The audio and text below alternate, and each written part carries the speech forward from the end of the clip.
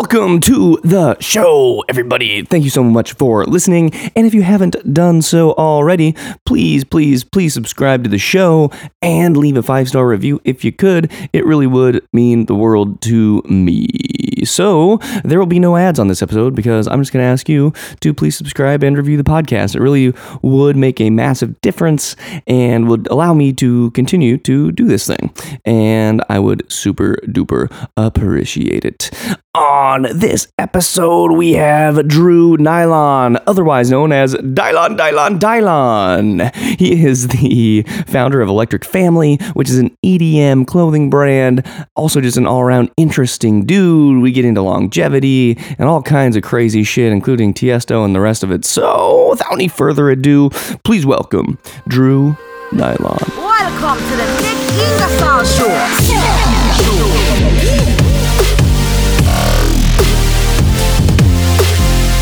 Nilon, Drew Nilon. That's I think the nickname that I call you is one of my favorite nicknames that I call anybody that I know. There's probably about 5 to 10 people that give me the Nilon. Yeah, very random. That's awesome. Yeah, it is. It's one of the funniest skits of all time. So that is true. I appreciate it. Yeah, of course, man. Well, thanks for coming on. Thank you for having me. Yeah, we were just before we started rolling, talking a little bit about sort of like, you know, if somebody asks you what your piece of advice would be for anybody starting a business, like what would your first thing be that you would tell somebody? Yeah, and know who you're getting in bed with. It's very important. Know who your business partners are. Know who your investors are. Be comfortable with those people.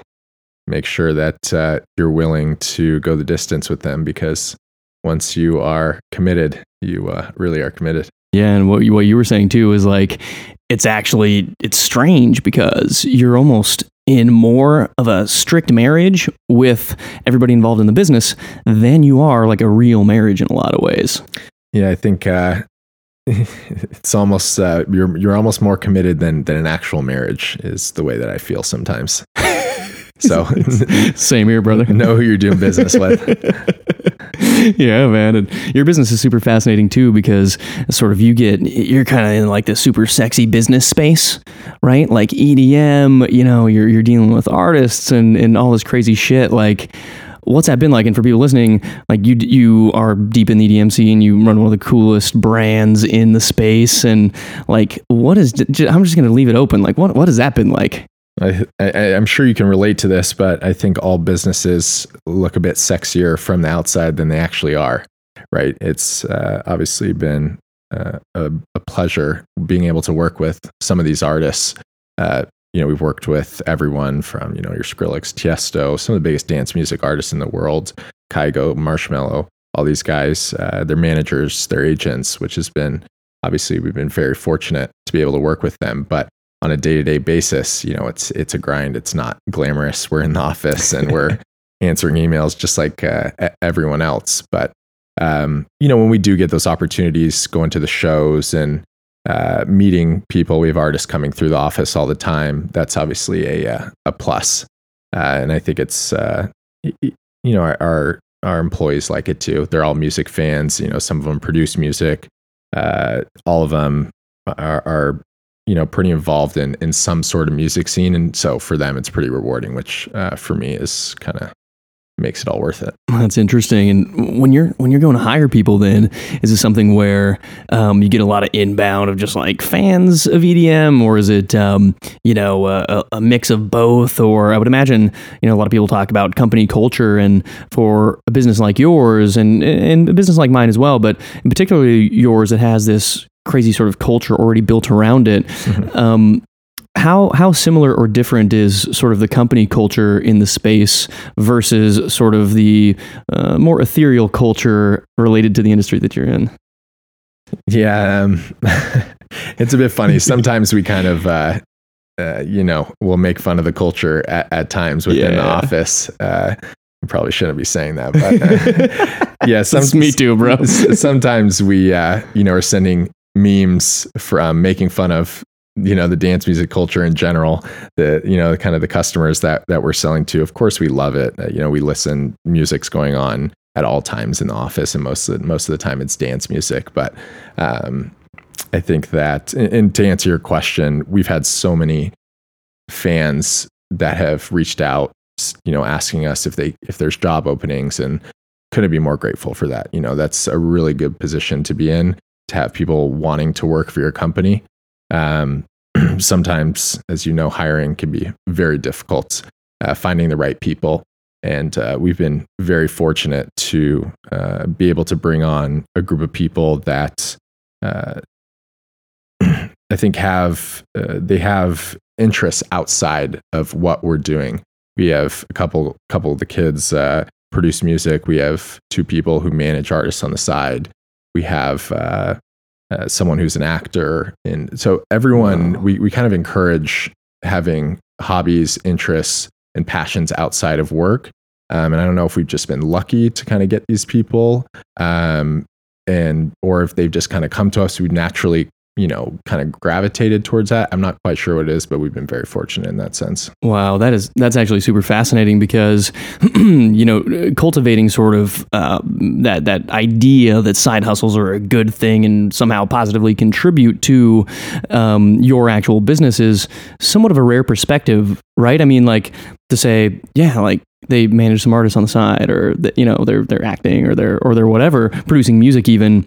In my mind, I think we think similarly along this line, but like, I think in corporate America, or even in some startups, it's somewhat discouraged because, they don't want their employees to go out and oh, you're producing music on the side. Are you going to leave us?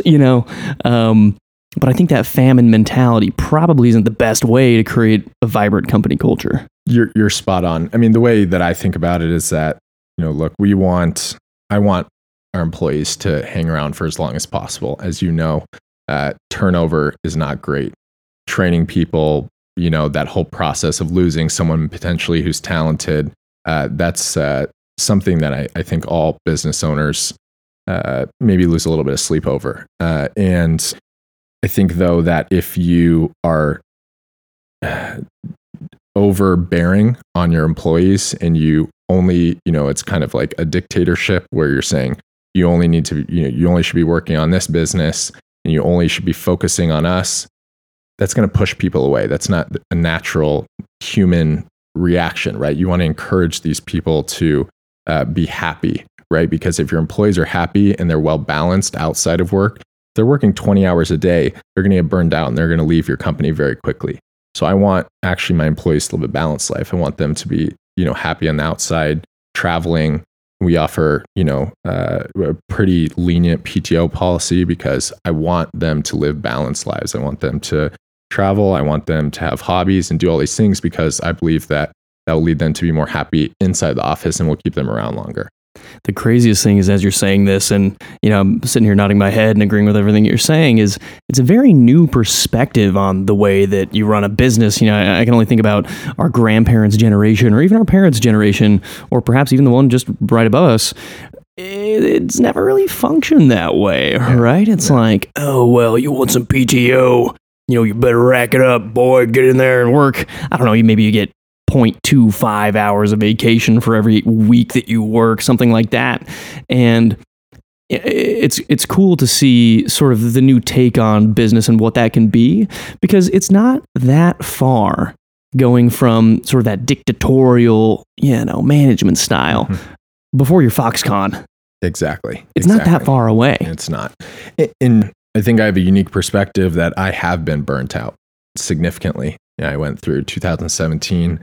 I took no vacations, hardly took any personal time for myself, was working way too many hours, and got very burnt out to the extent that I was ready to leave the company. And if, as a business owner, if I'm wanting to leave my own company that I started, how are my employees going to feel who, don't have skin in the game? If they're working 24 hours a day type of thing, and they're not taking personal time for themselves, they're going to get burnt out way quicker than I am. They're going to want to leave way sooner. So I think you really got to take, your own personal experience and then apply that to other people. Just because I'm the owner of the business doesn't mean that I should get certain special privileges potentially that other employees don't. Of course, we're going to have more flexibilities, but I think that unique perspective has allowed us to get to that mindset. That is some crazy self-awareness, right? And I've certainly felt the burnout on multiple different occasions. And it's tough to deal with, right? It's like there's no playbook that says, oh, you're feeling burned out of your own business, right? You're running the show, and then you're just working yourself into the ground, and there's no one like keeping you accountable for yourself other than you to take that time to create some form of balance. And so, like, how have you dealt with that? And the reason I ask is mostly selfishly, being that I've ran into a few burnout scenarios. How do you go about doing that? Is it a hard reset? Is it sort of intermittent planning beginning of the year? How do you view that? So on a day-to-day and a week-to-week basis, for me, I'm thinking about longevity. So, some people, and everyone has their own kind of strategy and approach for how they, approach their day and their week. I know people who work 7 days a week and they seem to keep chugging along, and that's great for them. That just doesn't work for me. During the week, what's important for me, a successful day, is being first person in the office, but then making sure I'm also exercising, I'm reading, I'm cooking dinner for myself. And those last, things, the working out and cooking dinner and reading, are equally as important to me as making sure my day is productive. Because when I leave the office and I go exercise, that allows me to mentally, de-stress for the day. And then cooking is very therapeutic. And then I go and I read and I stimulate the mind before I go to bed, and then get up and do it the next day. And for me, that allows for sustainability. And that's more the way that I approach a week and a month and a year. And then when I, you get that feeling where you're just starting to feel a little bit wound up a bit, even when you're doing your routine, and you say, okay, I'm starting to feel a little burnt out, then I go and take a vacation, go take a week off, or 2 weeks, and completely just go off the grid, try not answer emails, and really just be in the moment wherever I am. Wow. Yeah, it's a smart idea, in that I think sometimes the way people think about it is, I'm going to work until I get burnt out, and then I'm just going to take a 2-week vacation or something like that. But then what that really sets up is some sort of, cycle, almost like a bad relationship, right? And then like, and then I take the 2 weeks, and then a month later I'm burnt out, and then I do that for another 12 months before I take 2 more weeks. Yep. At least in the entrepreneurial space, something that I see relatively often are people doing that. And the building it into your daily routine is interesting, in that it's almost counterintuitive. But if you think about it, like eating healthy or working out or anything, right? The more that you do it on a consistent basis, the more it will benefit you. Yeah. And for me, I'm glad you touched on the eating healthy, and for me, sleeping, all this stuff. My goal on a week-to-week basis is to be operating at, the best that I possibly can be operating at. And so that means that I also need to be getting a certain amount of sleep. Again, everyone's different on this front. Some people can operate on less sleep. For me, I really need 7 to 8 hours of sleep for the next day to be mentally efficient, making the right decisions. If I get less than that, I can tell I'm foggy, I get cranky, type of thing. Also, eating healthy is very important to me during the week. I'm gonna get a little bit more loose on the weekends, but the way that I structure my day with all of this is all for sustainability and to be for optimal performance. Right. Yeah, and I think that oftentimes that's a little bit overlooked, the eating healthy part and the exercising part. A lot of people see that as, kind of optional. And at least in my mind, it's mandatory. When I work out, the mental clarity that I receive in return is it's unable to be achieved through really any other method. And, that probably speaks in large part to our human biology and the way that we were meant to be, sort of just in the prairie running away from saber-toothed tigers and, hiding in trees and shit like that.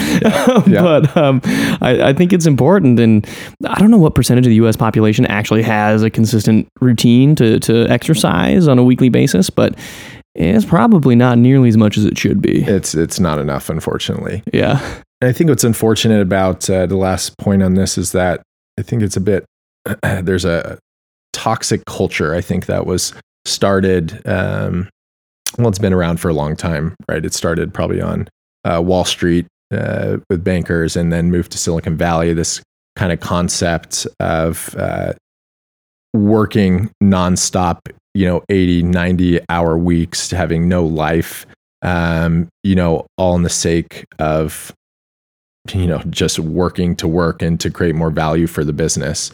But I think the more that we have studied that and understood that concept, I think the more we see, humans are burning out and kind of breaking in a sense.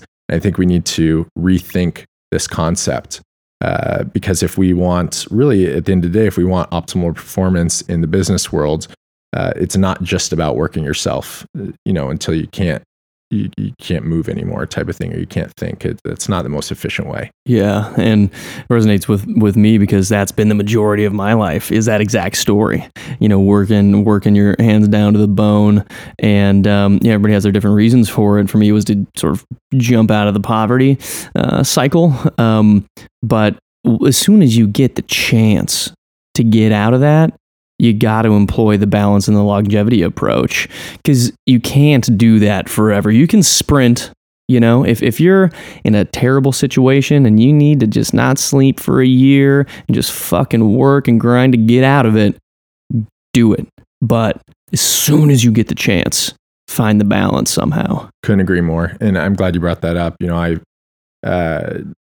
was fortunate enough to grow up in a family, right, where I didn't have to, by no means were we rich in any way, but I didn't have to worry about potentially not getting a meal, or, I was able to go to good schools, had great teachers, and my parents were both at home. They supported me.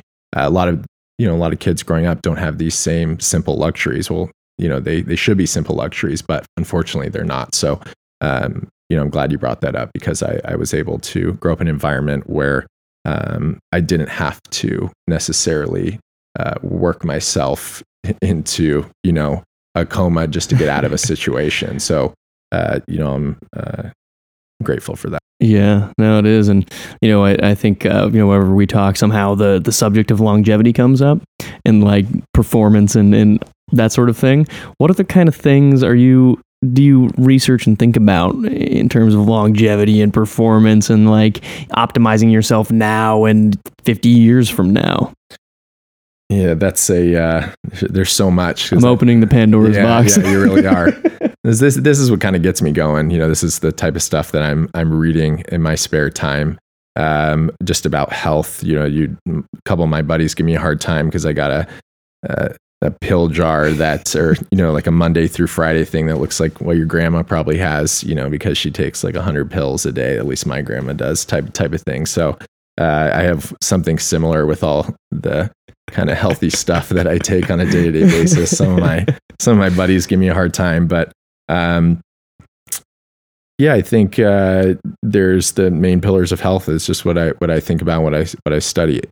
Exercising, sleep, diet, and mental health, is now obviously such an important fourth key factor in that, and try and do everything that I can in all four areas to make sure, that, the goal is to have a healthy body for as long as possible, avoid disease. So everything I do is, from meditation on the mental side to eating healthy, a lot of vegetables, try and not do a ton of sugar, a ton of carbs, that type of stuff. I do have a sweet tooth, so I get myself in trouble there sometimes. But and then obviously exercising 5 days a week. There's nothing too crazy about, I think, living a healthy lifestyle. I think it's just about being disciplined enough to follow through on everything. It's very hard business in the way that we live our lives. I think in the U.S. We're incentivized not to live healthy because there's a lot of money in fast food and in sweets and in binging, TV on the couch. Living an unhealthy lifestyle is profitable for a lot of businesses. So I think that it's all about just being disciplined, and there's nothing too crazy, that you have to do. Right. And the pill box, I got one of those myself. Have had for several years. We're like, what the fuck are you taking, bro? But are you fucking with any nicotinamide riboside? I have no idea what that is. So you gotta let me know. Oh, bro. All right. So this is, I'm not a researcher or PhD, so take this with a big old grain of Himalayan salt. So essentially, nicotinamide riboside is, or it's NAD plus, or it's a precursor to NAD plus. I take NAD plus. I just so you take not familiar with the full. I fucking knew you were taking that. Oh yeah. Me too. Oh yeah. How about berberine? No. Yeah, on the berberine? No. NAD plus, certain things just like turmeric, B vitamin, vitamin D. Most people are obviously deficient in vitamin D. We are inside all the time. I'm taking, I'm just blanking. Certain things like chlorella, certain super healthy algae and stuff like that. Most of the stuff I take is a little none of that. Human growth hormone. None of that. It's mostly all natural stuff. Not too much stuff grown in the lab. Yeah. Not too much stuff grown in the lab. Yeah, that's right. Yeah, I wonder if like in the future, we were talking about this, we had brunch on the weekend, sort of what the human lifespan will be in the not too distant future. And so you have things like CRISPR, right? Modifying babies and all other kinds of crazy shit. The theoretical ability to modify our own DNA, sort of post being a human being for a period of time. What kind of stuff you been researching about that kind of shit? Yeah. I think we're in one of the most exciting times, the most exciting time in human history for medicine. Everything that's happening right now with the money that's being poured into human longevity is pretty incredible, and the stuff that we're finding out. Obviously, with any invention, CRISPR, for example, there's always going to be, with any new invention, there's always going to be ways to abuse that for potentially negative consequences, or whatever you want to say about it. Obviously, with CRISPR, people are concerned about designer babies and a global elite being able to become even more elite because they're the ones that have the money to modify their babies to be smarter and taller and faster and everything that you can possibly think of. So yes, of course, you can say, that's going to happen. However, I'm a bit more of a little less cynical about it. With stuff like CRISPR, we can potentially remove any sort of DNA-based diseases, autism, stuff that just set people up at the start of their life with a bad deck of cards type of thing, dealt a super bad hand. We can remove these type of things. Lou Gehrig's disease, Alzheimer's. I truly believe that we're under 20 years from being able to really actually cure these diseases. Because stuff like CRISPR. And then to touch further on longevity, something we were talking about over the weekend, we've developed nanites that, I think pretty soon if people are comfortable with it, I sure will be. You'll be ingesting tiny nanites that will essentially monitor your organs, your heart, so that if, say, for example, your glucose levels are off, or something, your liver or your kidney is off just a little bit, it's going to be able to detect this, far sooner than we would, because, there's things that go wrong inside of our body, and we feel fine. And it's long before, once that starts hurting, it's actually been going on for a long time. So these nanites will be able to detect this far before we would be able to, and we'll be able to go, do preventive medicine. So many diseases are preventable and curable if we catch them early enough, right? So there's so many exciting things, I think, that are going to be able to push healthy human health, right? Because who wants to live till they're 150 if we're all decrepit, right? It's about actually pushing the healthy lifespan. So if we can be 80, for example, and feel like we're 50, that is the goal. I think that's what we're really putting the money towards. And I'm very confident. For us, we're around 30. I think that's going to be realistic in our lifetimes. I think so too. And the nanites is such a crazy idea, right? So it's like you're sitting there right now, maybe you got a headache or whatever, or, your ankle is sprained. And so you take a pill of turmeric and you're like, oh, it's anti-inflammatory and good shit like that, which it is and which I take, etc. However, in the future, instead of having something going on in your body, like you said, you're just going to swallow a pill full of little nano robots that go and just live inside your bloodstream, which is the fucking craziest shit. And how that readout happens, like maybe eventually, right? Bluetooth 56.7B, pop it up on your phone. See what those little tiny nano robots are doing, swimming around in your kidneys or whatever the fuck's going on, Like, that is so exciting for me to think about. And I'll probably let you swallow them first for like a year. and then I might start taking some in. Yeah, I think I'd be the first to admit I'm not going to be the first person to do it, but I'll be an early adopter for sure once it's tested and proven.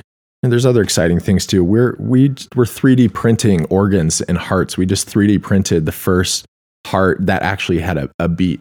For example, my even if you're fortunate enough not to be killed by one of the 4 major things right now, it's cardiovascular, cancer, stuff like diabetes and obesity, and then neurodegenerative diseases. So anything, Alzheimer's, that type of stuff.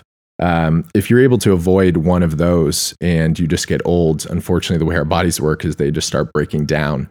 And so, for example, my grandma has had fantastic health, but she's just 92 years old and her kidneys are failing because she's just so damn old. I think, again, within our lifetimes, it's actually going to be happening very soon. We'll be able to go in and, replace these organs with 3D printed ones that are essentially brand new, which is, for me, is so exciting, right? If you can go in and, you got a bad heart, we don't need to wait for transplants. We don't need to wait for someone to die that hopefully blood matches and all this type of stuff. We can go in and we're replacing, our hearts with brand new 3D printed ones that are at some point will, I would imagine, pump and operate a lot better than ours do currently. Right. And so do you think that it'll start out, I would imagine it'll probably start out as, human tissue and then eventually graduate into some type of robotic synthetic something because then in theory, it could last a lot longer. Yeah, well, I didn't want to touch on that. I don't want people to think I'm too much of a crazy guy. But yes, hypothetically, you could see past, if it's not human tissue, it's robotics and potentially replacing organs with robo organs that have no timetable. They last forever. I think that is. It's only a matter of time. Yeah, is really what it is at this point. Yeah, I think it is too, and I think they invented this in Canada, but it's a robotic retina that you can have, even if you have good vision, you can put it in your eye, and then you have like 20/15 vision, forever, it just never goes away. Yep, I might sign up for that shit. Same. So you already know about this. Yeah, that's what I love about this. I have. Look, I have no problem. We need to use what we have to our advantage, right? Yeah, absolutely. I'm just waiting for him to bust out the Cyclops Terminator edition. It is it's a bit concerning, of course, and with everything, like I was saying earlier, there's doomsday scenarios, of course, but yeah. I have confidence that there is more good than bad in this world, and that we've at least gotten ourselves this far. Yeah, hopefully we're not gonna blow ourselves up and kill ourselves. I'm confident. Yeah, I am too. And speaking of the doomsday real quick, when do you think we'll have an all robotic army like Boston Dynamics, is it? Boston Dynamics style fucking bipedal robots that can jump like 30 feet in the sky and are just these marauding fucking machine gun enabled GPS tracking and just running shit like mech wars. I do not have the knowledge to give you a no, definitely not. This is all bullshit. I'm not unfortunately my uncle is not a 4-star general or something like that, but I mean, we already have drones now. We already have there's and obviously the larger single drones, but there's small drones now that I was reading the other day that ISIS or something along those lines used a team of coordinated drones similar to the ones that you can just buy on Amazon. You buy, they're similar in size, but they have certain programming that allows them to operate in unison, and they can do very harmful things. So whoa, we're there already to an extent, but your question was, when are we going to have Terminator style robots that are? I just want one to guard my shit, bro. Yeah, hopefully never. Maybe in a sense, the thought is really scary. It is kind of terrifying. It's very terrifying. Well, I mean, hypothetically, if you have like a ground dwelling giant machine robot bodyguard murderer machine thing that's loyal to only you and your family, I mean, you could also have one that's just flying in the sky like a fucking pterodactyl. Yeah, I mean, as long as they don't gain consciousness, I think we'll be all right. But that's a whole nother conversation. But as you know, we're working towards the singularity. So that, of course, would be the biggest thing to happen in human history, without a doubt, if that happens within our lifetime or not. I can only imagine you're going to like trick or treat with your kids or whatever, right? And you go up, you're like, ding dong, and your little 4-year-old Grim Reaper with his little candy basket, and then just from the fucking sky, bro, you just hear. The fucking giant fucking Terminator robot bodyguard of the house. It's like, we're okay, man. Yeah.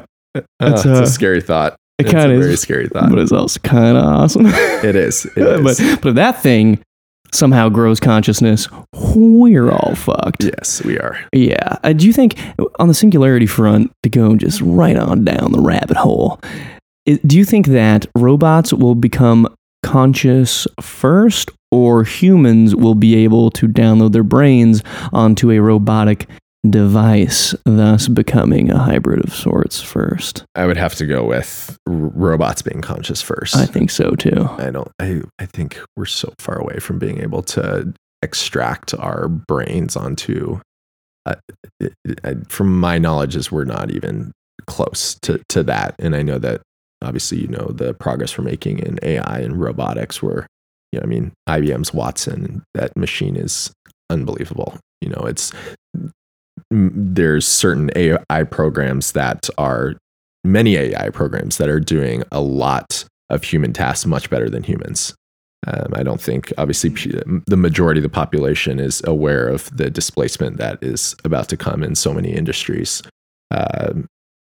But with that said, AI is going to be more so developed for specific tasks. Humans are very, the brain is a very complex and impressive operating system that we haven't even figured out yet. So I think we're still very far away from being able to figure out how to give that to a machine, because we don't even understand it ourselves fully. Yeah, I think you're spot on. And AI moreover will be for very specific tasks, right? Like assembly line stuff, or certain warehouse type related activities, whatever, production line type things. And when I think about that, and so let's say you have sort of a fleet of Watsons, and their job is to like fill jars with indiscriminate goop and label it and jar it and then take it to the truck and put it in a truck, and the truck is automated and all that shit. You think those motherfuckers one day would just be sitting around and just be like, bitch, we don't even get paid. We're going on strike. Are they going to unionize? Only if we give them the power to do so. The mental ability to be able to process that thought. Yeah. Which will, unfortunately, at some point be a reality.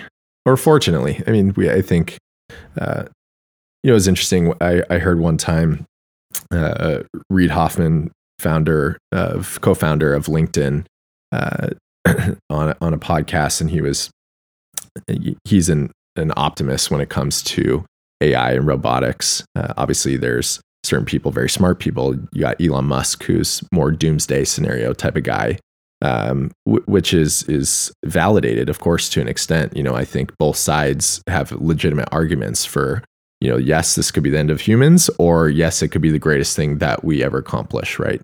So, but Reid was saying, I think it's more of a human flaw in the way that our brains work to assume that if we were able to give a machine consciousness, that the first act that it would do would say, hey, I am superior, I will now kill all these people. And when you think about it like that, it's like, okay, that's more of like a human flaw, because, right, we're built to survive.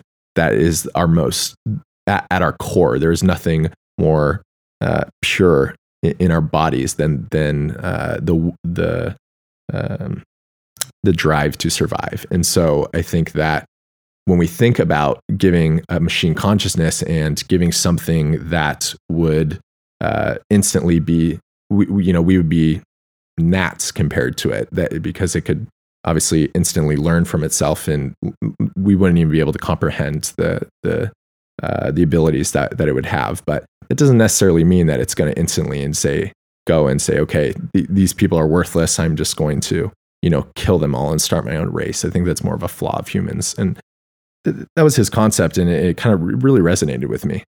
Interesting. When I think about that, I think about, if they truly do have consciousness in the form that we think about it, and you think about all things in nature that we're aware of, plants, bugs, bacteria, viruses, parasites, human beings, chimpanzees, right? They're all, it seems like everything in the known universe is trying to survive to some extent. And I guess the question would be, you give them consciousness, and they will, they realize that they're part of the physical world. And they also know that they need their battery charged, or they need certain software upgrades, or they need, certain things done to maintain their existence in a way, which just, I guess the thought of maintaining your existence, even on the most basic level, right?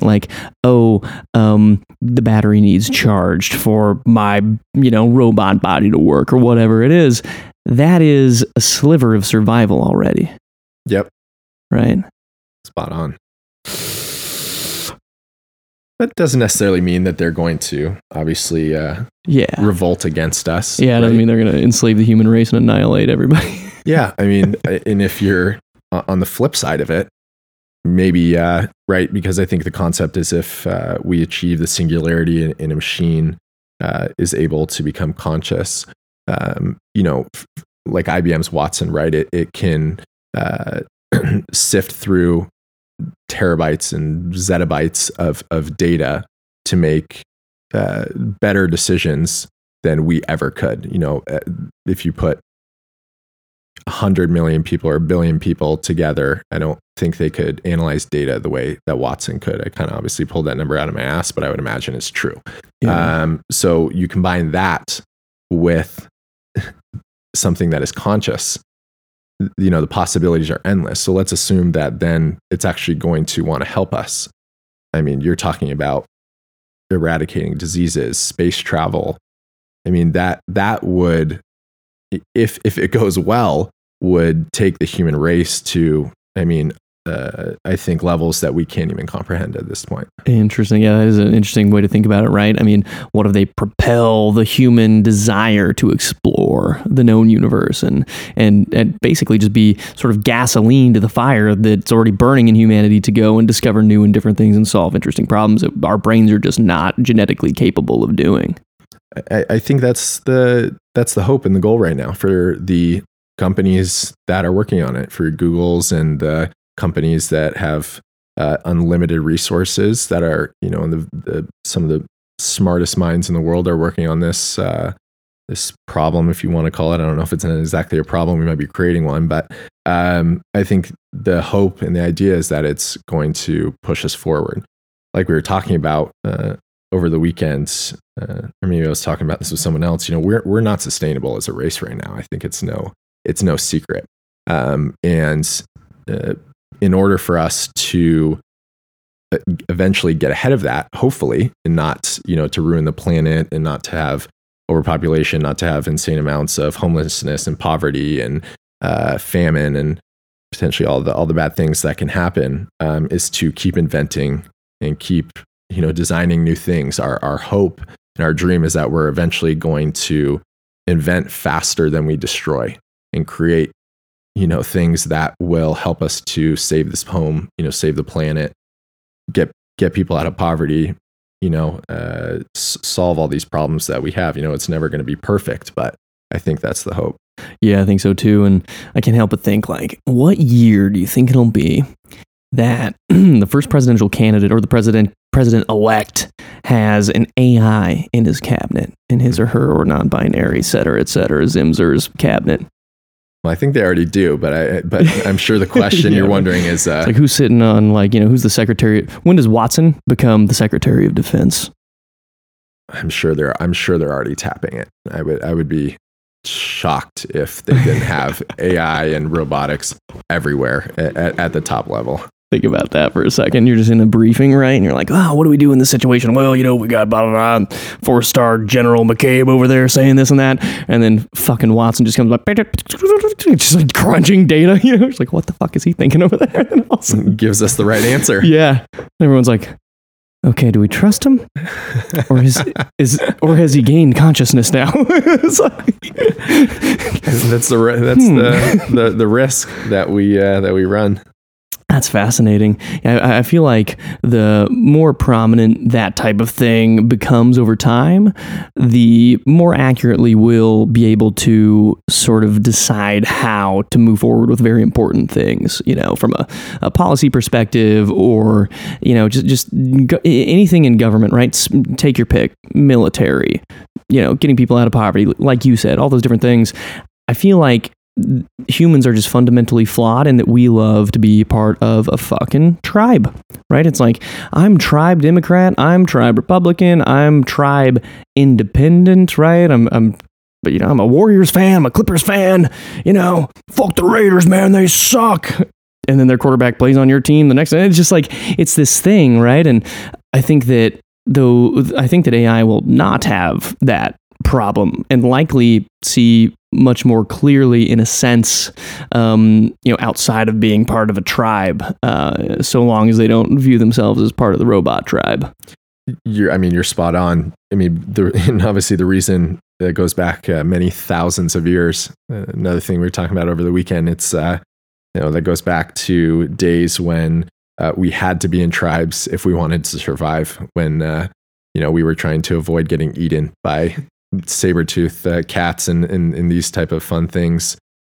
We had to be in tribes in order to survive. And I think it's much more deep-rooted than we actually realize at times, because we need that human connection. And now, having human connection doesn't necessarily mean that we're not in danger of getting eaten by lions anymore as a general population.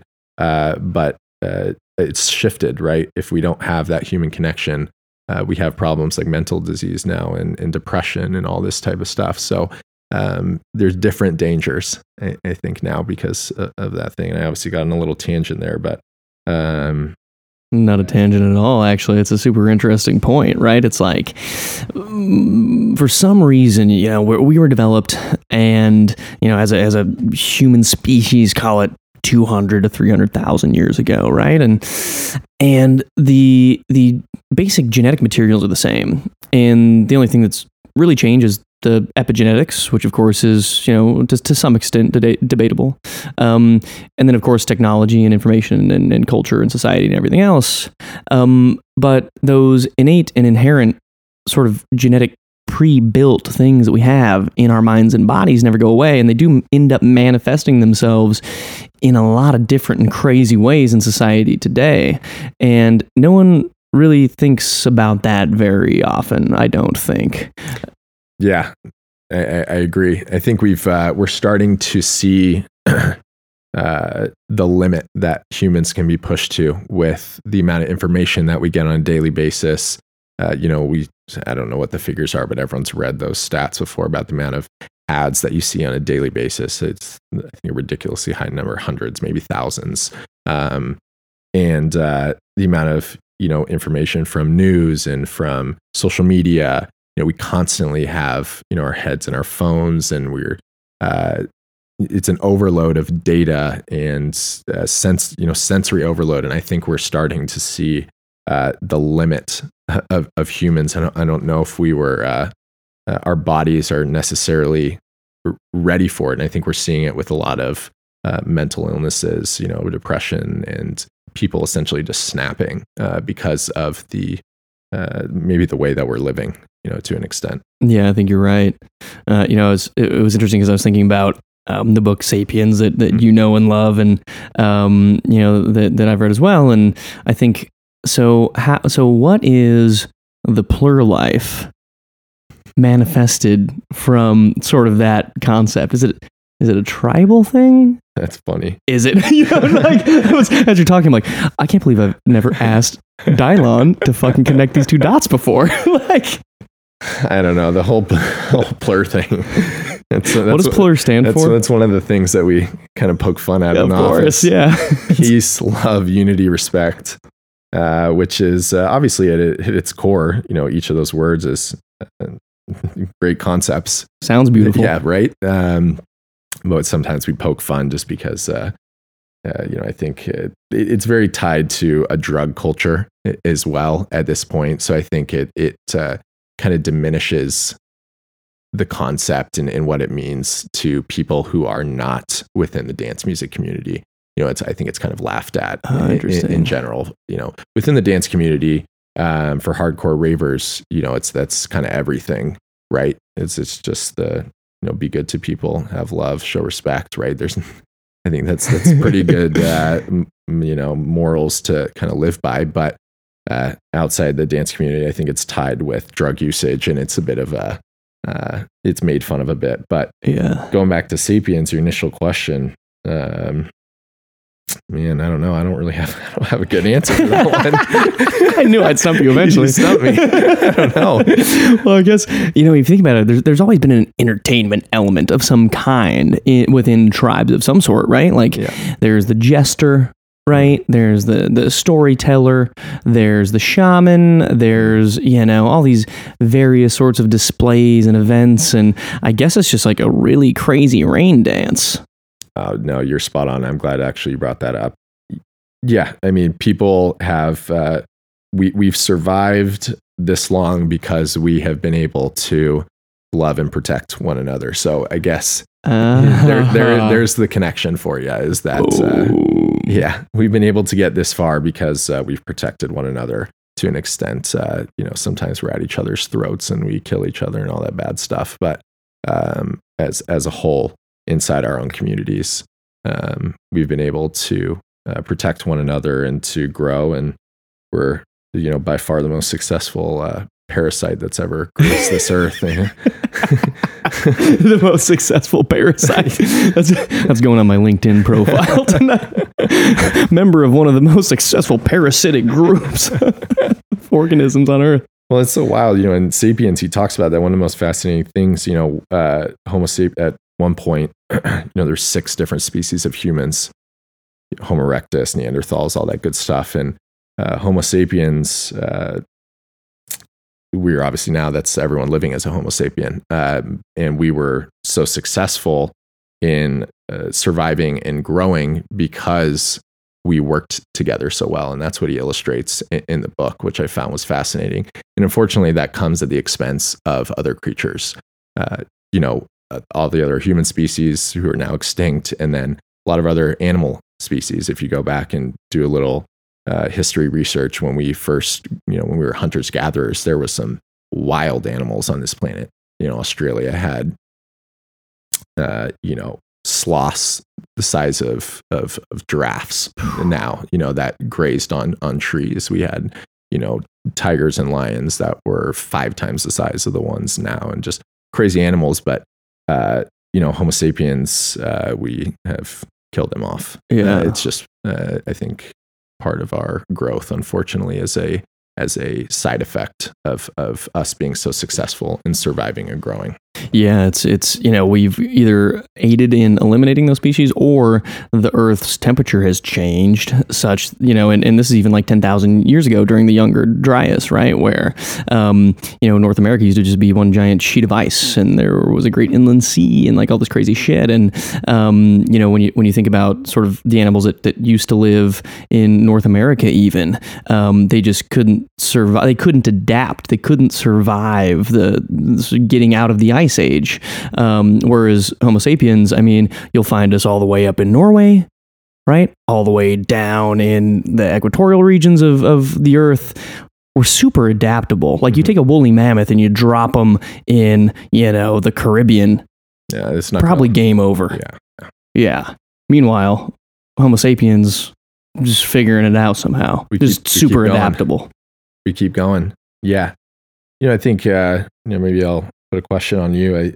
I sometimes get asked this question is, and I think about it to myself is kind of what is our purpose, right? For being here. It's one of the biggest questions. But the reason I ask it is because before humans, the Earth was in balance. You could argue, perfectly in balance. The nature and animals, there's a food chain, but everything wasn't balanced. And since, we have grown and expanded, we have, you can argue, put things out of balance. So, whatever you believe in God, or you believe that it was strictly, science, and that it was just a matter of time of evolution and all this stuff.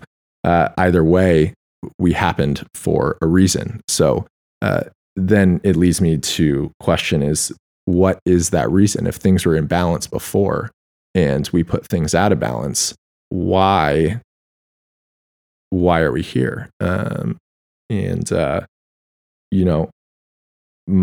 My thought is that we need to, the way I live my life is that I want to move the needle forward. I believe that every single person put on this planet has a duty to push us forward and to continue to evolve this race, because I can't think of another reason why we are put here if our purpose is not to eventually to get off this rock and go, explore space and to invent the singularity and, create all these amazing things. Because I just can't think, I don't want it to believe that, we are a cancer and that we are eventually just going to ruin everything.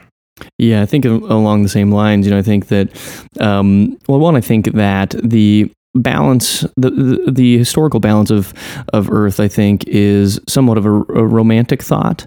And you see that even in sort of more localized ecosystems, right? So you'll have things like invasive species just show up on the island of Hawaii, for instance. There's wild boars just running rampant everywhere, demolishing anything in sight, and they have no natural predators. They're not naturally supposed to be on the island. Therefore, they are just one of the most successful species you'll ever find, right, are boars in Hawaii. And they're very hard to hunt, even for humans, because the way that the sort of forests are there and just the terrain, generally speaking. And so you see things like that. You see things like the Asian carp in rivers in the U.S., and they'll come and just decimate all of the foliage, all the plants, things of that nature. And sometimes it's because humans put them there. Sometimes it's because they ended up there somehow. Other than humans bringing them there. And I think that different species of animals do throw balances off if they're not natively from there. The difference with us is that we're way smarter than the rest of them. Yes. And so therefore our ability to throw that balance way further off is it's exponential. You can't compare the two things. Yeah, exactly. Yeah, the boars may dominate in, Hawaii, but they're not dominating on a global scale the way that we are. So exactly. Yes, I agree with you. There are certain predators in certain areas that throw things off balance, but we're talking about very small areas. Yeah, that's right. And to us. That's right. And, and Boars are fucking dumb. Like they're not inventing iPhones. Yeah. Let's put it that way. They're not gonna mine for coal. They're not going to send crazy amounts of hydrocarbons into the atmosphere and just burn everybody alive and melt the glaciers and everything else like we have the ability to. And so I think that genetically we are limited in our ability to understand why the universe was created. I think that if you think about a chimp, for instance, right? We share 98+% of our DNA with chimps. They're extraordinarily intelligent as an animal species outside of Homo sapiens. Yet, you're not going to teach them how to speak Swedish. It's not going to happen, Never. right? In the same way, like dogs are pretty smart, and you can teach them to sit and shake and stuff like that, but they're never going to talk to you in a language. They're never going to understand basic math.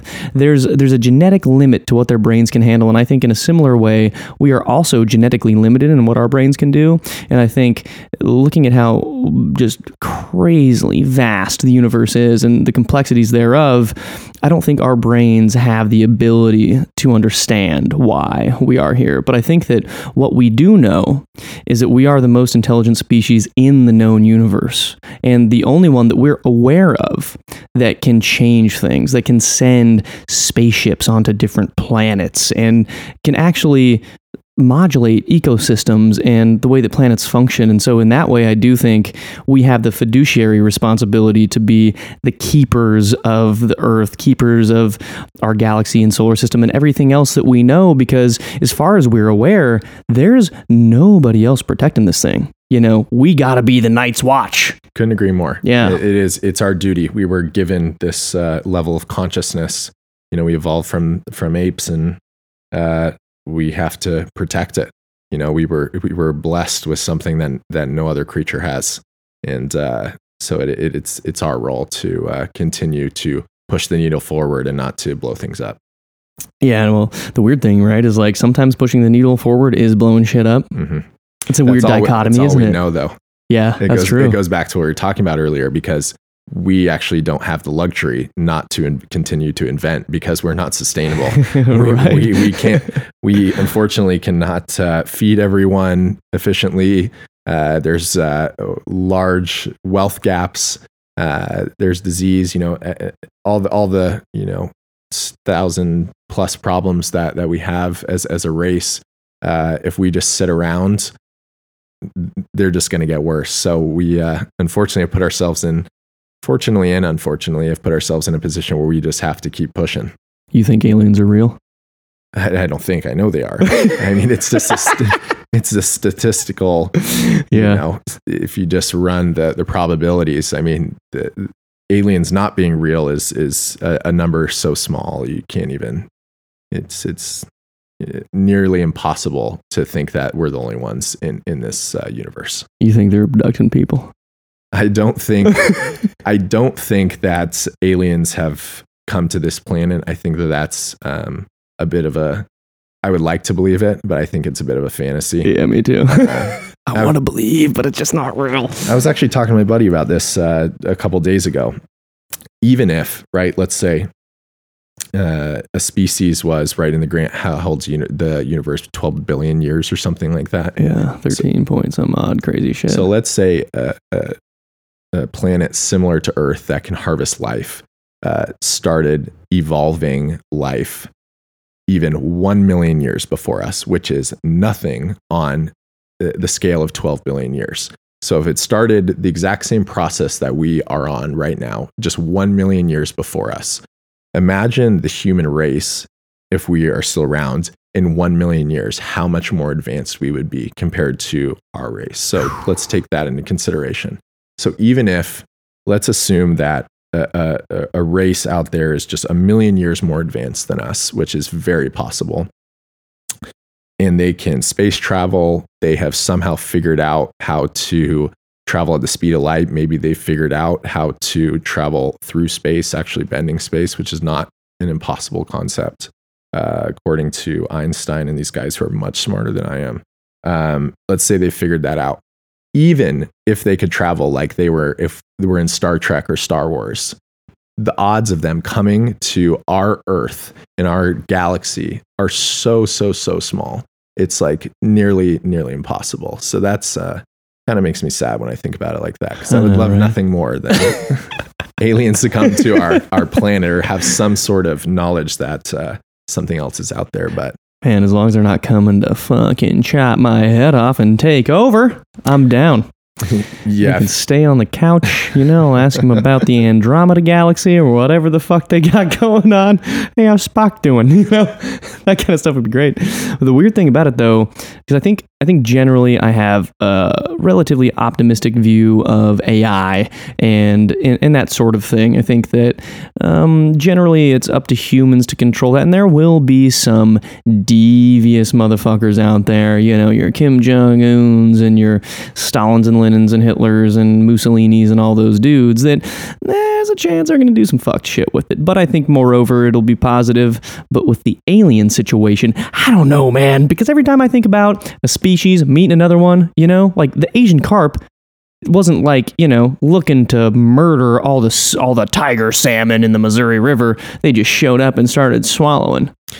Yeah, I mean, let's face it. If we're visited by an alien race and they are hostile, we're dead. We have no chance because their technological superiority, we wouldn't even be able to comprehend how much more advanced that they would be than us. Hopefully, they're so nice. We can't even travel to fucking Mars yet. It's in our it's in our backyard, and we've only gone to the moon. So if another species is coming to our planet, that's potentially very bad news for us. Yeah, I would say so. The weird thing about the probability too is, although it's it's a very small probability that they would find us, right?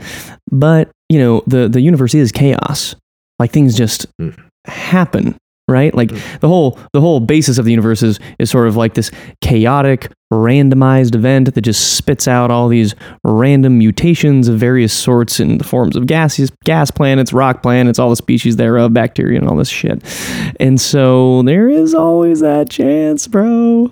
If I'm being honest with you, I deep down, I hope it happens. I want it to be real. I want it to be real. Me too, bro. There's nothing more that I want in my lifetime than to get some sort of sign that that there's something else out there. Yeah, it's like Bigfoot, and Bigfoot, it existed at some point. It was Gigantopithecus, right? It's a bipedal hominid, giant, 9 foot, 10 foot tall ape-like creature that lived somewhere between 30 and 60,000 years ago. I didn't even know that. Oh yeah. Gigantopithecus is real, and that's probably why Homo sapiens, the species, have sort of this legend of the Yeti, the Bigfoot, the Sasquatch, all these things, and in various different parts of the world separately, in sort of these origin stories.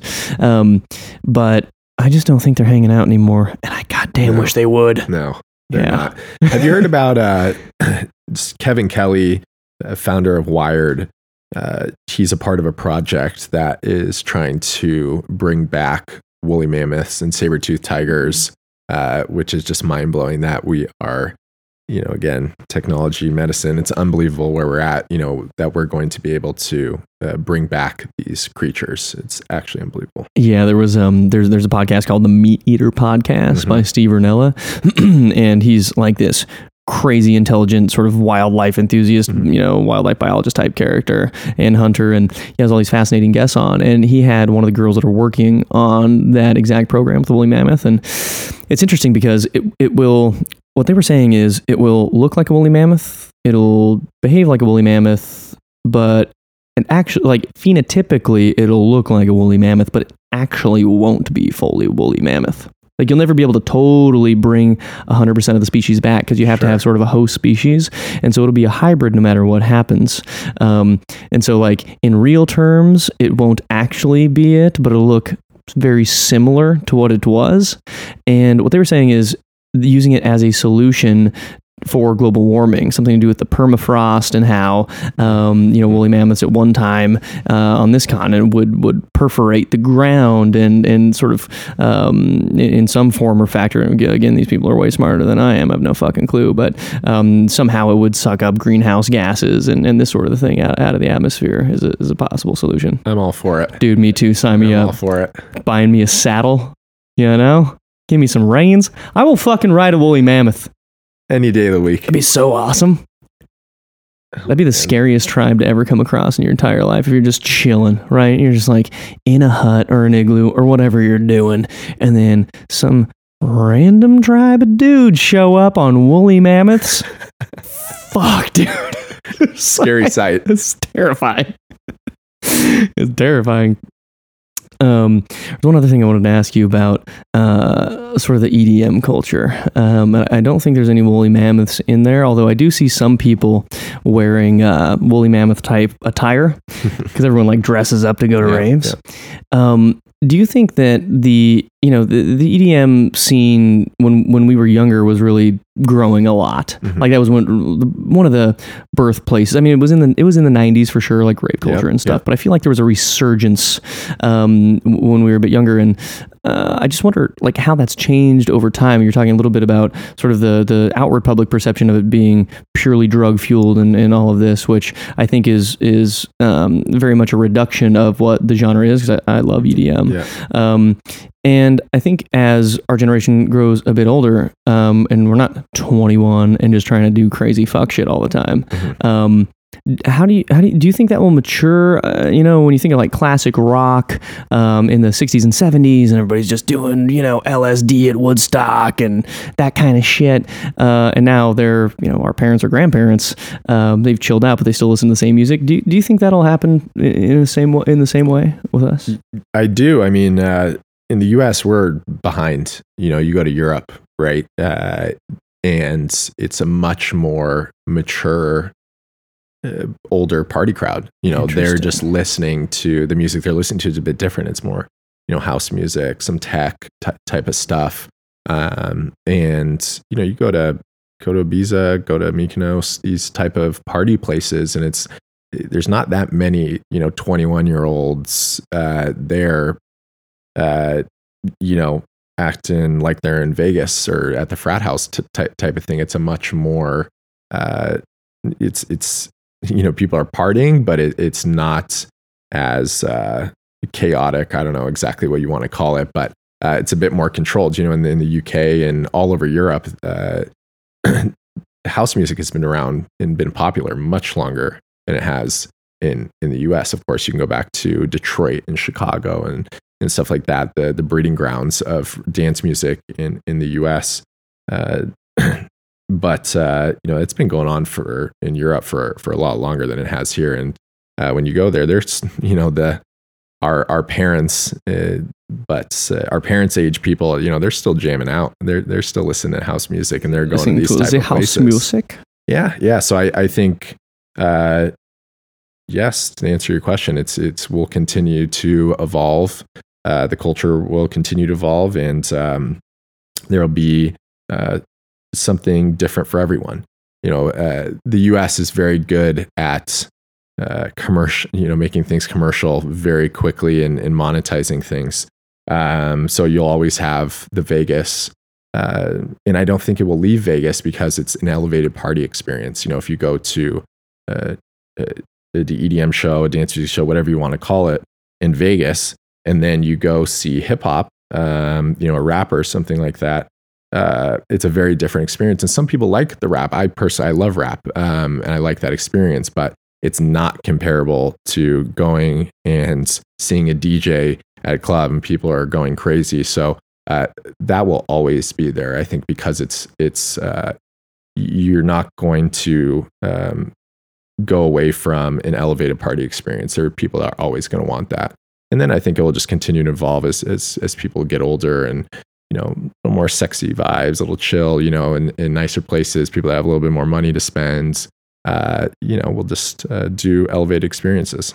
That is so fascinating to think about.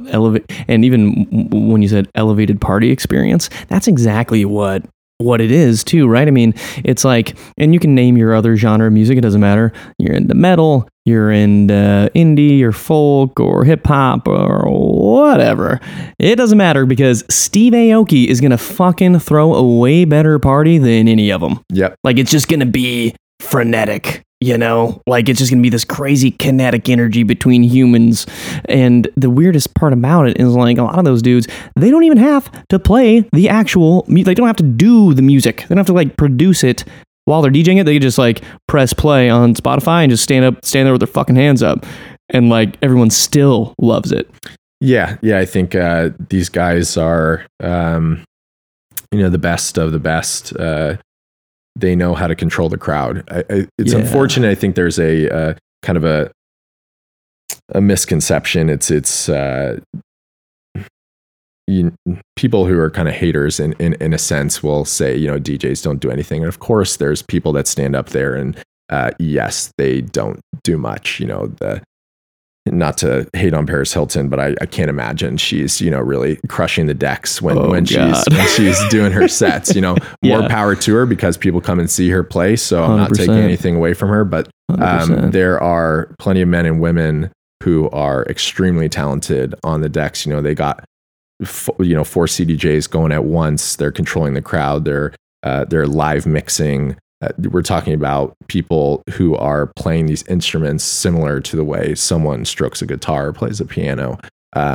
The difference is that the barrier to entry is much, much lower. You can teach someone in an hour how to play CDJs, at the novice level, right? Where you can't teach someone in an hour how to play a guitar. They're just going to sound like shit. Yeah. So I think that's where the kind of the bad image comes from. But when you get to the top level of the people who are really controlling these parties and the music that they're playing, it's an art without a doubt. It is. And when you watch them do it, you can tell, and I've been making music forever, and, I was in a death metal band, and, I play a lot of acoustic guitar and sing, and I was a chorus and choir and show choir, and, messed around with a lot of Ableton and Reason and even FL Studio back in the day, making beats and shit like that. And there is, especially when you're doing that shit live, there is absolute undeniable talent to that.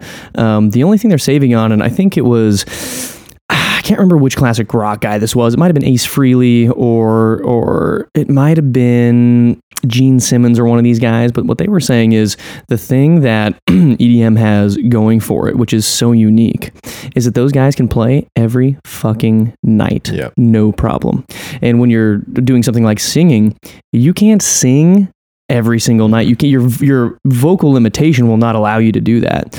Or even something like guitar, like your fingers have to move so fast, so often, for so long, like your body starts to break down a bit. And EDM in that way allows these guys to commercialize the music in a way that it's never been able to be done before, and therefore are just infinitely more economically successful because they can play, 10x the live shows that, an opera singer or something like that can do, which I think is fascinating.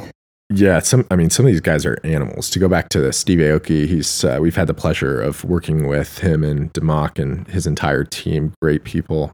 I remember one time I was at their office, and his manager had told me, this must have been 2017 or 2016, that Steve had done 250 or 270 shows the year before. Something. It was such an absurdly high number that I was in such shock. And he has nutritionists on the road. I mean, he's so dialed in.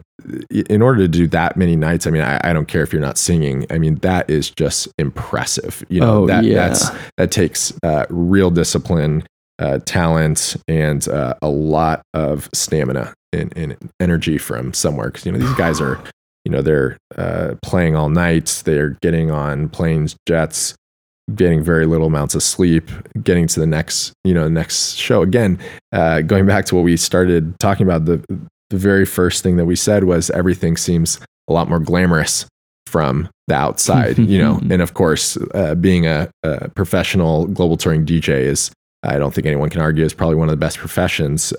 With that said, it's not some sort of cakewalk. If you're playing 3-4 nights a week, that's a lot of strain on the body. You gotta eat right. You gotta try and get sleep in. I've seen, unfortunately, I've been very close to a lot of careers where guys are drinking and excessively every night when they're playing. It's very easy, right? You're in an incredible party environment when you're up on that stage and everyone's looking at you. So I've been on that stage before, but I obviously haven't been on the decks, but many times I've been on that stage where the entire crowd is kind of, funneling that energy towards you in a sense. And it's very easy, I think, for these guys to party aggressively. And I've seen some unfortunate things happen because of it. So you really got to be on your game in order to be sustainable. And then you got to find time to make music. You got to find time to, do all these things to have a career. So it's very impressive. That is such a fucking beast, man. And to think, someone like Steve Aoki's like this just like, crazily successful dude who, when you see him on stage, like what he does up there is just insane. And the way that he controls the room, like you're saying, it takes so much energy, and to bottle that night after night, and these are late nights, right? Because the thing about EDM shows, like they go late. Yep. And like you said, there's this very distinct, more distinct than, again, any other genre, party atmosphere, which is so much more conducive to drinking, partying, et cetera, than even a rock show or a rap show or a whatever, because people are there to party, and you are the fucking god on stage everyone's partying to. And when you see guys at the top of their game like that do it, it's crazily impressive. I would imagine that along with the nutritionist, you got to have a personal trainer of some kind, like making sure you're staying in shape, and like maybe a massage therapist or something. I mean, you need a little bit of everything. Yeah. I don't know if you've had the chance to see the Avicii documentary. If you haven't, you should. It's, and I mean, that gives everyone in the world a glimpse at what can, he was such a sad story, obviously. He was outside of that stage when he was on those decks. He was a broken man. He was in so many ways sad, depressed, had so many issues, obviously, and it was shown in that documentary. And I think at one point he mentioned, but every time, even, at the lowest levels that he was, even when he would get up on that stage, that was kind of the only thing that kept him going, in a sense, is that it's almost an addiction, right? It's they're chasing that. It seems like chasing that high. Of course, I don't know him, but it seems like, in my opinion, he was chasing the high, and then it killed him, unfortunately. Yeah, it's one of those sad stories, and you see it time and time again too, right? And it's Avicii, it's Janis Joplin, it's Jimi Hendrix, it's all these guys and gals that, usually late 20s. Like, I don't remember what the year is, but some 28? 27? 27, 28? One of the two. Yeah, it's there is an age. It's where Hendrix, Janis, a lot of people died. Yeah. And I think Avicii was right in that range. I think he was 28 or something. And it does go to show you, like you said, it seems glamorous on the outside. Everything does. And typically you're only going to see the outside, right? You're going to see the party, or you're going to see the business, or you're going to see, press, or you're going to see all this stuff. But what's going on in between somebody's two ears at nighttime, you don't know. And with him, that was one of the most surprising things, because on paper it's like, this dude's got easily one of the coolest jobs of all time, universally loved, right, in the industry, and by people listening to the music, and it can just take that turn at some point if you're not taking care of your mental health. He was isolated. That just led me to think of Anthony Bourdain as well. Everyone said, this guy was a legend, loved by millions of people. You ask anyone, oh man, I would love to have Anthony Bourdain's job. Travel the world, the most beautiful places, eat food, hang out with all different types of culture and people from all different, wealth and class and everything in between. And he was alone. He admitted it. He said, I feel isolated and alone, and he took his life, so unbelievably sad. So, it's, the grass is always greener statement, on the other side is definitely rings true. I think it's important just to be grateful for what you have, It is. It's be grateful for what you have. And then also, we were talking about this earlier, like figure that out in advance. Yeah. To, right, at least strategies to hedge against it, having that self-awareness to say, what are the thoughts going through my head? Yeah. Right? Recognize them as such. Okay, that's a bad thought. Let that one go right on by. That's not me. Right? Okay, what's the next thought? Oh, it's a bad one too. let that one go by too, until one of the good thoughts come. Be like, okay, I'll think about that thought for a while, right? And maybe I'll go exercise tomorrow, so I can get some of that good juice in there. And then maybe, building those things in and taking care of your mental health, no matter what you're doing, no matter if you're a janitor or a coal miner or a nurse or an LPN, any of this stuff, an entrepreneur, a musician, TV show host. It's one of those things where you have to realize what's going on in your meat vehicle, and just keep that thing lubed up, especially with the brain, because that's the weirdest thing is that's the thing you don't see. You see everything else. Like you break your leg. I'm like, dude, what'd you do to your leg? Like it looks so fucked up, right? Maybe it's amputated even.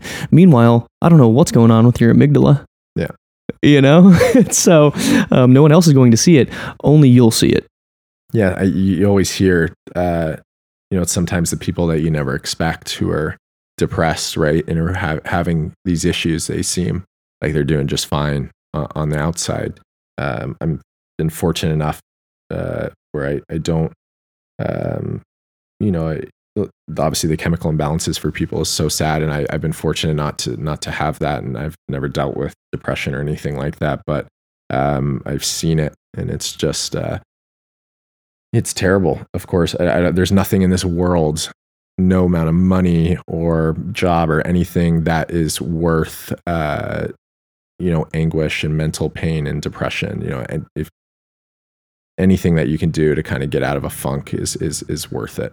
It's just, it's really sad to see people go through. Yeah, I think so too. And at least for me, music is something that always makes me feel better. Yeah.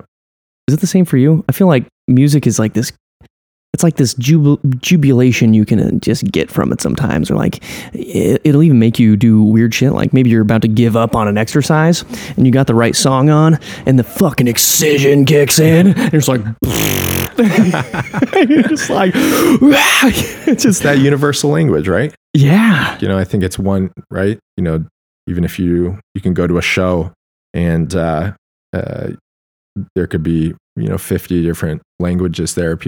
No one can speak to one another, but everyone can understand, right, the music that's going on. Yeah. So I think it is that universal language that people can relate to and connect with. Yeah, that's sick. That is sick. And it's cool that you have a business that's just so intimately associated with it. I find that super duper fascinating. And it's in a way that, a lot, if you're a manager or you're putting on venues or things, like, of course that's directly related, but to have a business that is just one step removed from that is really fascinating, because you're not contingent upon that, right? You're providing like a service to the. We got 1 foot in. Yeah, you got 1 foot in. Yeah. It's been a pleasure. That's cool. Honestly, working within the dance music community. Very tight knit community. People look out for one another. That's some of the stuff I think that people kind of make fun of it for, that plur, it's a little, baby. The whole plur thing. But when you really dissect it, it's incredible, because we've had customers and fans and the artists that we've been able to work with have all been fantastic. It's been quite the journey. I wouldn't replace it for anything. I can't imagine you would. Yeah. And so it's Electric Family. And where can people find this shit? Electricfamily.com. Electricfamily.com. And does it have an Instagram as well? It sure does. At Electric Family on all the socials, Twitter, Instagram, all the good stuff. Facebook's a bit irrelevant now. No one uses it anymore. Yeah, I don't think they do either. But you can also find them there.